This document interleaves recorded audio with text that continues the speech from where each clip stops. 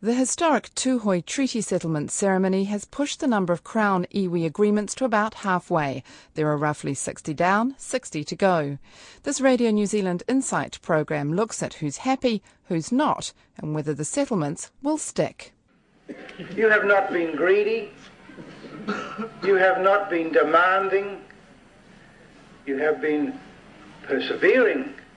And you have been eloquent. It's 1990, and the government of the day resolves the first historical treaty claim, returning the Waitomo Caves. You have progressed the demands of your tupuna for a recognition of those rights, and you have done it gracefully, and the results are being brought to you today.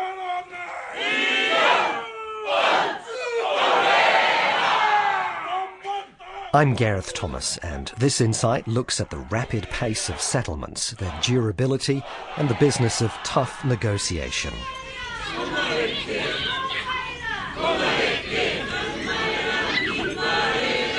This year, members of Ngāti Rarawa at the top of the South Island perform a wero, or challenge, as leaders sign their $12 million settlement. Fearing a conquest from neighbouring tribes in King Country, their ancestors travelled south, where they lost land to the Crown and private companies. The chair of Ngāti Rarawa, Amaroa Luke, says their agreement has given the tribe the confidence to reassert itself. With the settlement we get now, if we are very wise and astute, we could build a foundation for our future generations where, to turn it all around, we might own all of Te Tauihu again.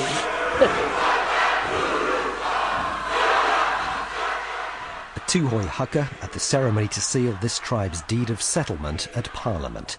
An agreement with this iwi was seen by the Crown as one of the toughest nuts to crack, and the Minister for Treaty of Waitangi Negotiations, Chris Finlayson, was nervous. I think people realise that if ever there was a settlement that sort of cried out to be concluded, it was this one. I've always been very anxious about that one because I knew it would be hard.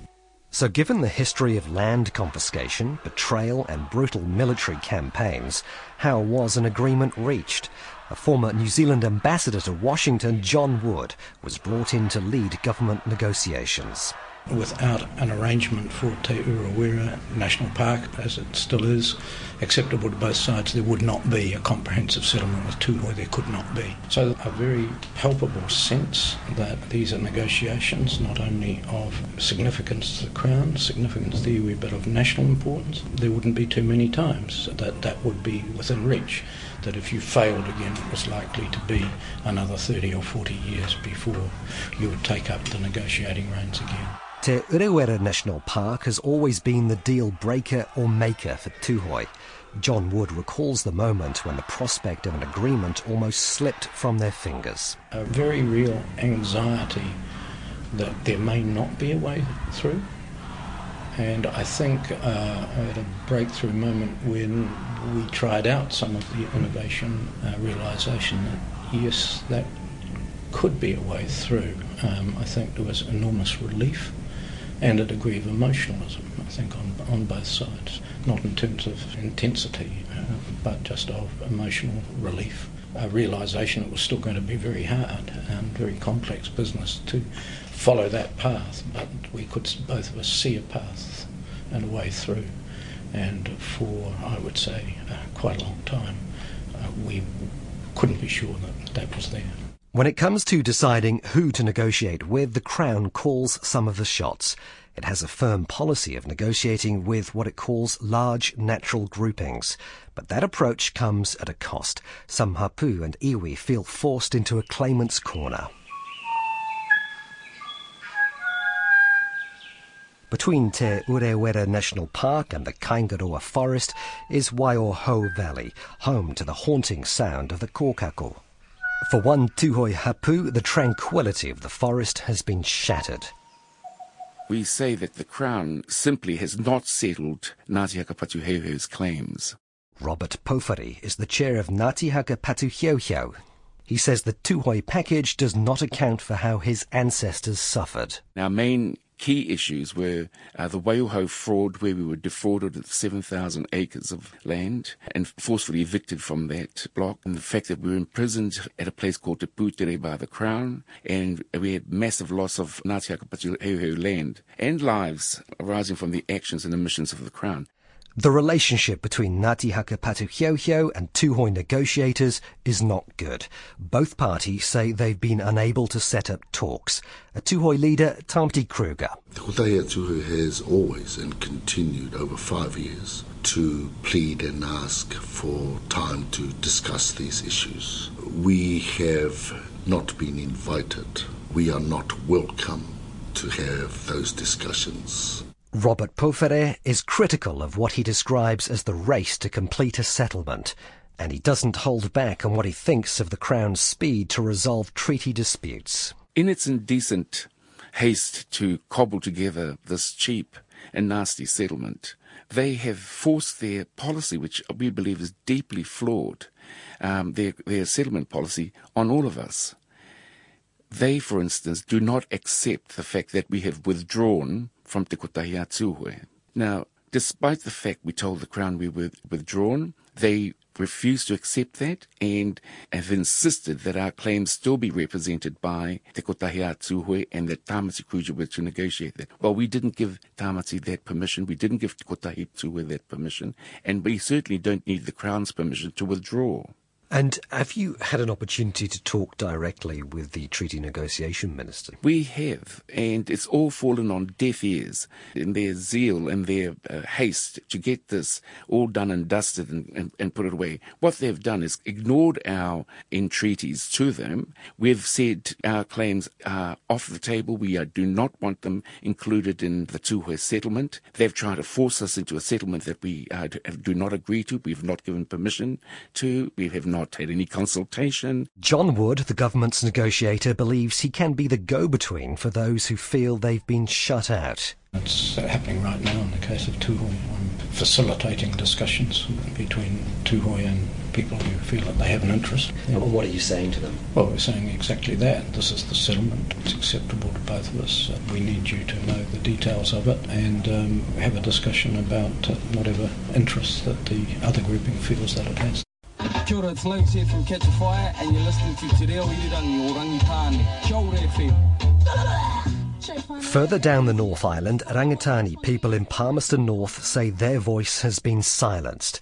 They say the Crown is choosing to deal with a local Māori organisation, Tāne Nuiarangi Manawatu Incorporated. We represent the people of Rangitane ki Manawatu, yet someone else is actually claiming to represent us, and that someone else aren't the correct people. Bridget Ta'awiawi Bevan of Rangitane ki Manawatu says other people are telling their history, and that's not right. We have never ever agreed that that incorporation speak for us as a people, speak for our iwi, our hapu.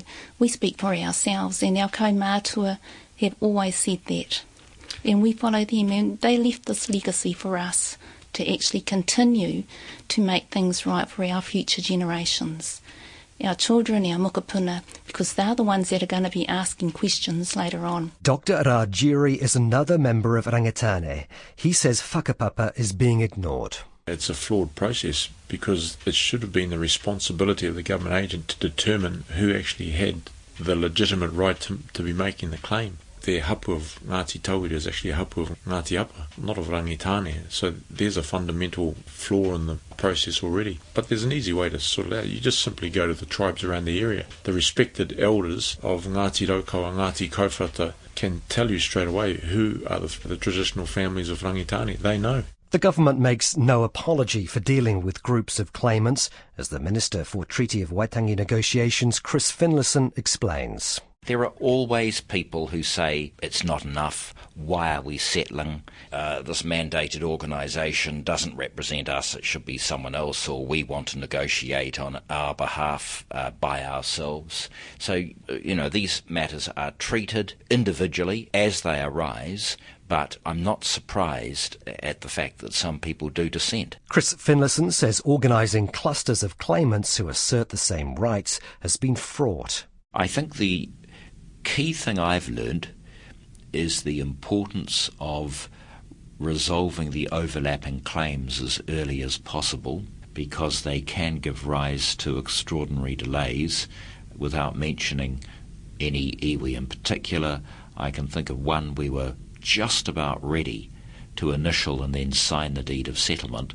The detail of overlapping claims hadn't been concluded, and so it took another 7 months. So in all these claims, iwi have, if you like, zones of interest, and you can't sort of use boundaries necessarily, so there will be overlapping claims as one iwi's interest comes together with another one, and so it's incredibly important to do those issues early. The government's negotiator, John Wood, says those claimants who feel edged out won't be forgotten. This is perfectly standard once you get to the discernible outline of the content of a comprehensive settlement.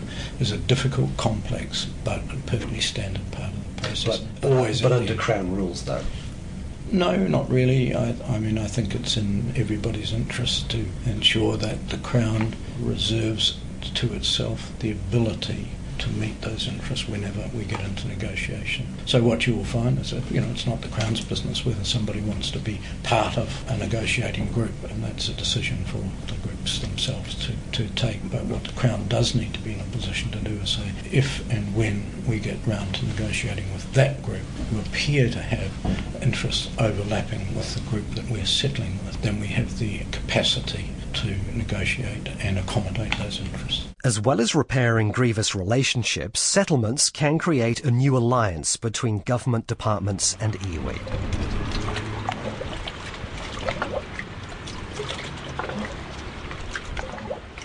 New power-sharing arrangements have been set up, such as the Waikato River Authority, with tribes and the Crown managing the waterway 50-50. And in the Eastern Bay of Plenty, Ngāti Manawa is now making decisions about its own waterway, the Rangataiki. Under its deed of settlement, by law, the District Council has to work with the iwi to keep the river clean and healthy. Maramana Verco is the tribe's general manager.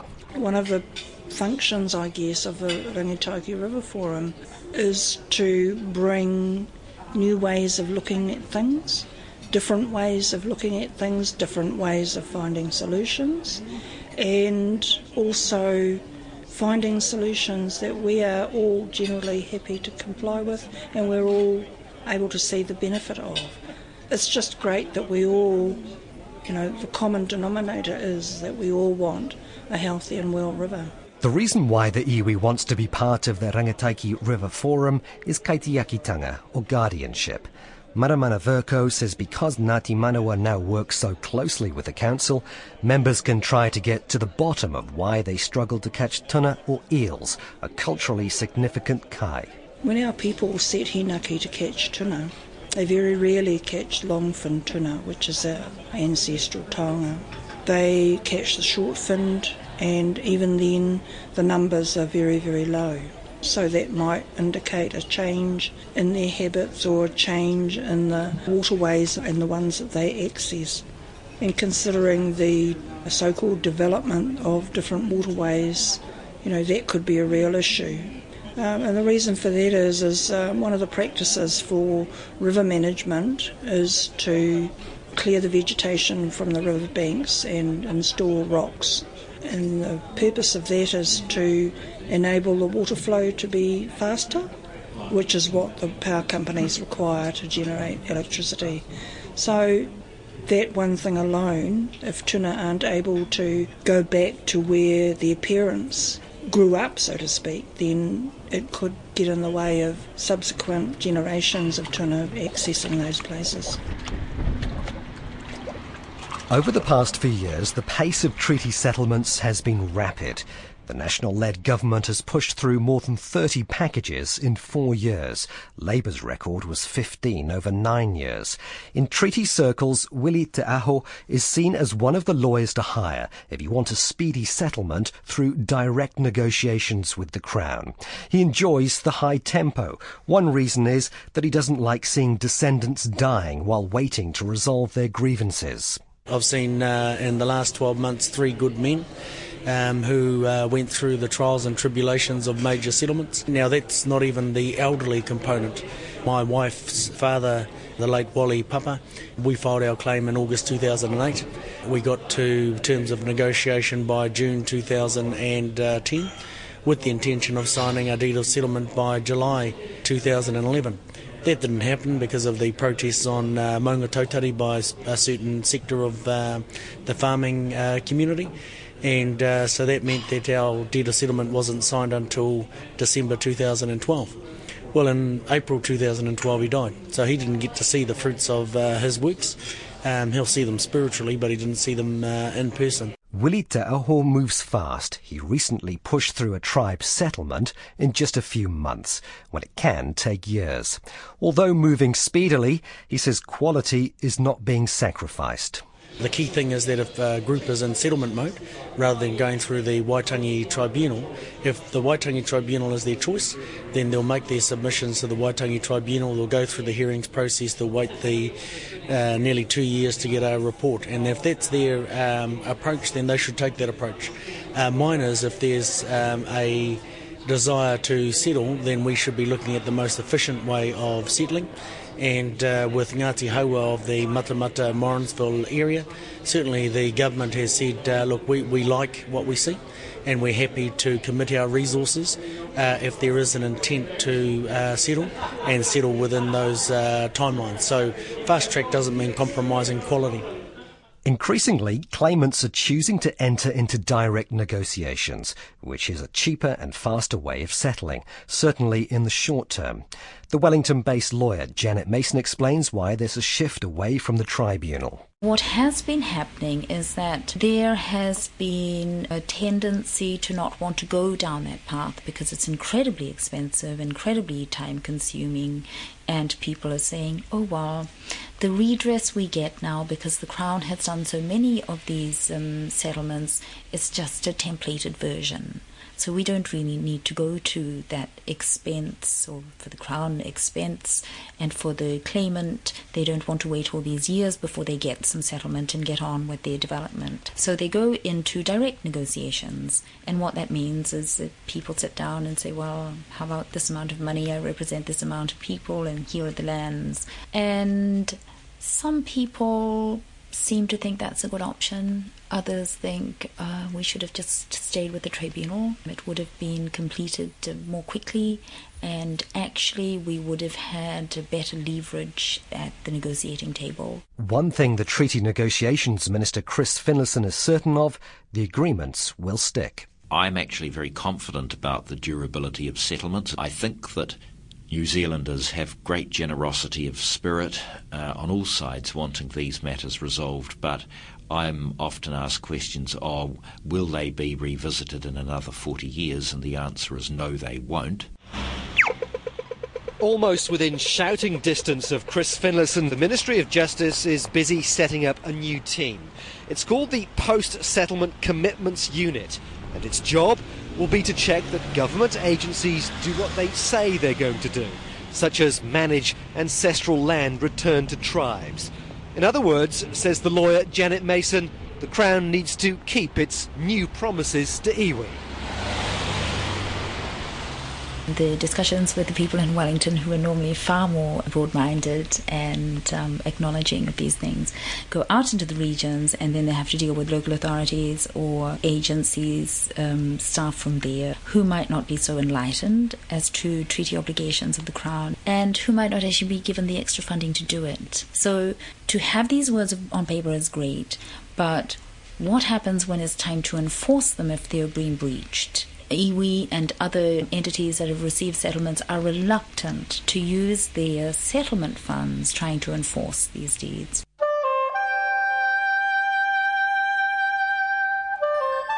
For thousands of years, people's yearning for exchanges and communication has pushed forward the non-stop development of communication technologies.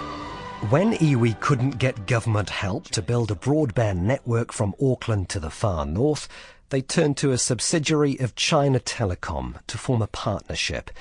Part of that iwi group is Te Rarawa, which says the high-speed cable link is a symbol of moving ahead and away from reliance on the Crown. The chair of the tribe's Runanga, Hami Perepi, says his people want to stand on their own 2 feet. The measure of sustainability and durability is rapidly changing from a cultural, historical one to an economic one. Because the truth is, if you haven't got enterprise and economy turning over, you're not getting revenue, and you are therefore dependent on somebody else or something else. That is not the end situation that any iwi wants to create. If the new bond between government and iwi were to break down, Hami Piripi considers how his Runanga would cope.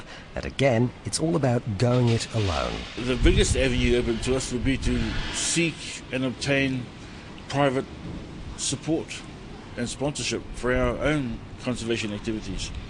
And if DOC wants to say that all the money's gone and they're sorry they can't commit to this for us, we'll say, well, see you later. We'll commit to it. We'll go out and we'll find international support and funding and do it our way. It really is an irony. And so we rely on the irony a lot. The Halley Hike by Franz Joseph Glacier Guides combines a stunning scenic flight with an incredible tour of the glacier. This is one of Ngāi Tahu's tourism ventures. When it comes to post-settlement success, many people say the South Island tribe is one of the shining examples.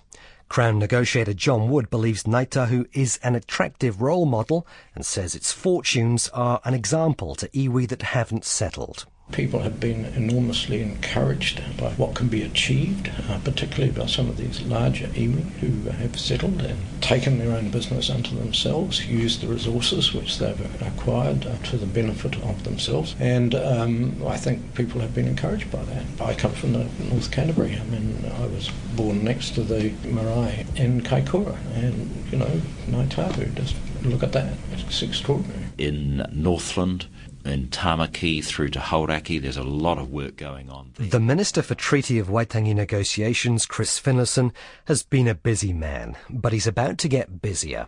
The National-led government has a policy of settling all historical claims of alleged treaty breaches by the end of next year.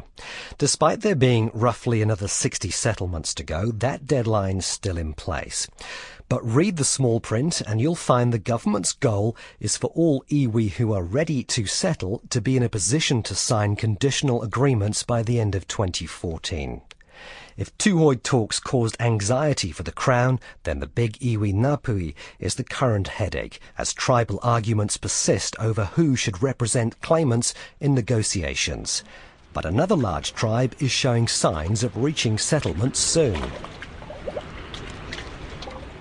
Whanganui iwi are pleased with a plan to create a new legal entity to govern the Whanganui River, the same type of legislation being used for Tūhoe and Te Urewera National Park.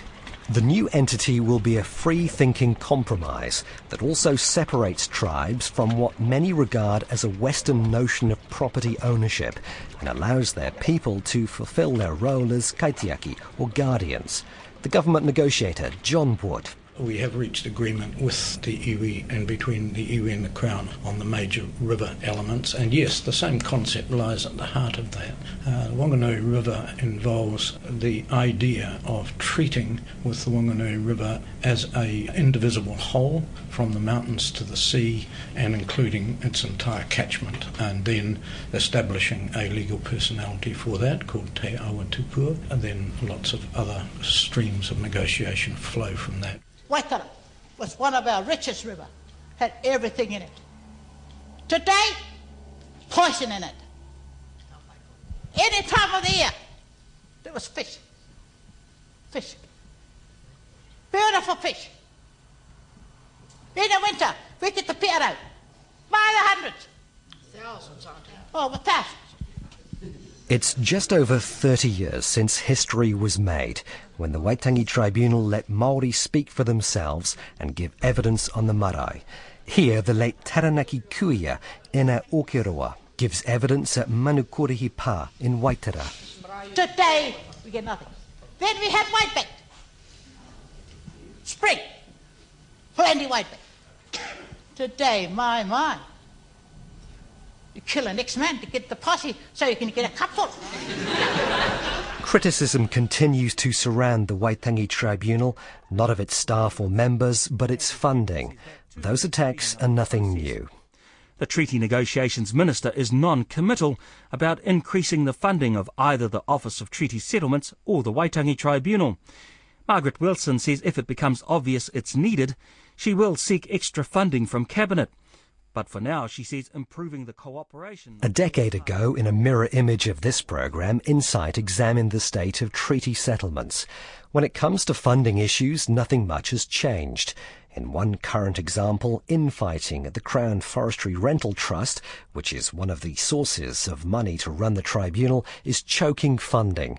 That situation has forced the tribunal to ask the government for extra money to run hearings in Northland. Once all historical claims have been dealt with, the next big job for the Office of Treaty Settlements will be to tackle bids for customary marine title, when iwi and claimants assert their kaitiakitanga or guardianship rights.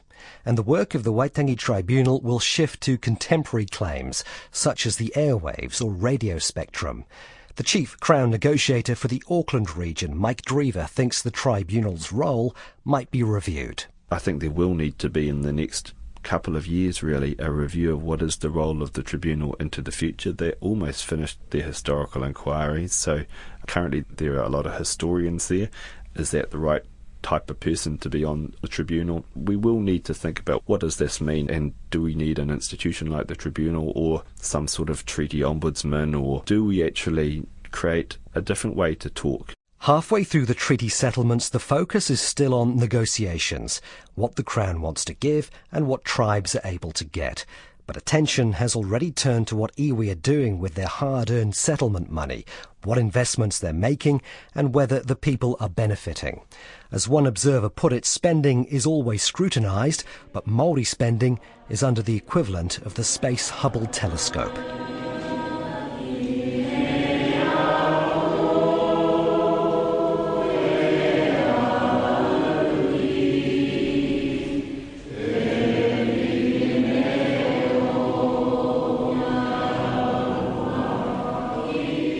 I'm Gareth Thomas, and that's Insight for this week. If you would like to contact us, you can send an email to insight@radionz.co.nz or tweet us at RNZ_insight. I wrote and presented that programme. It was produced by Philippa Tolley with technical production by William Saunders.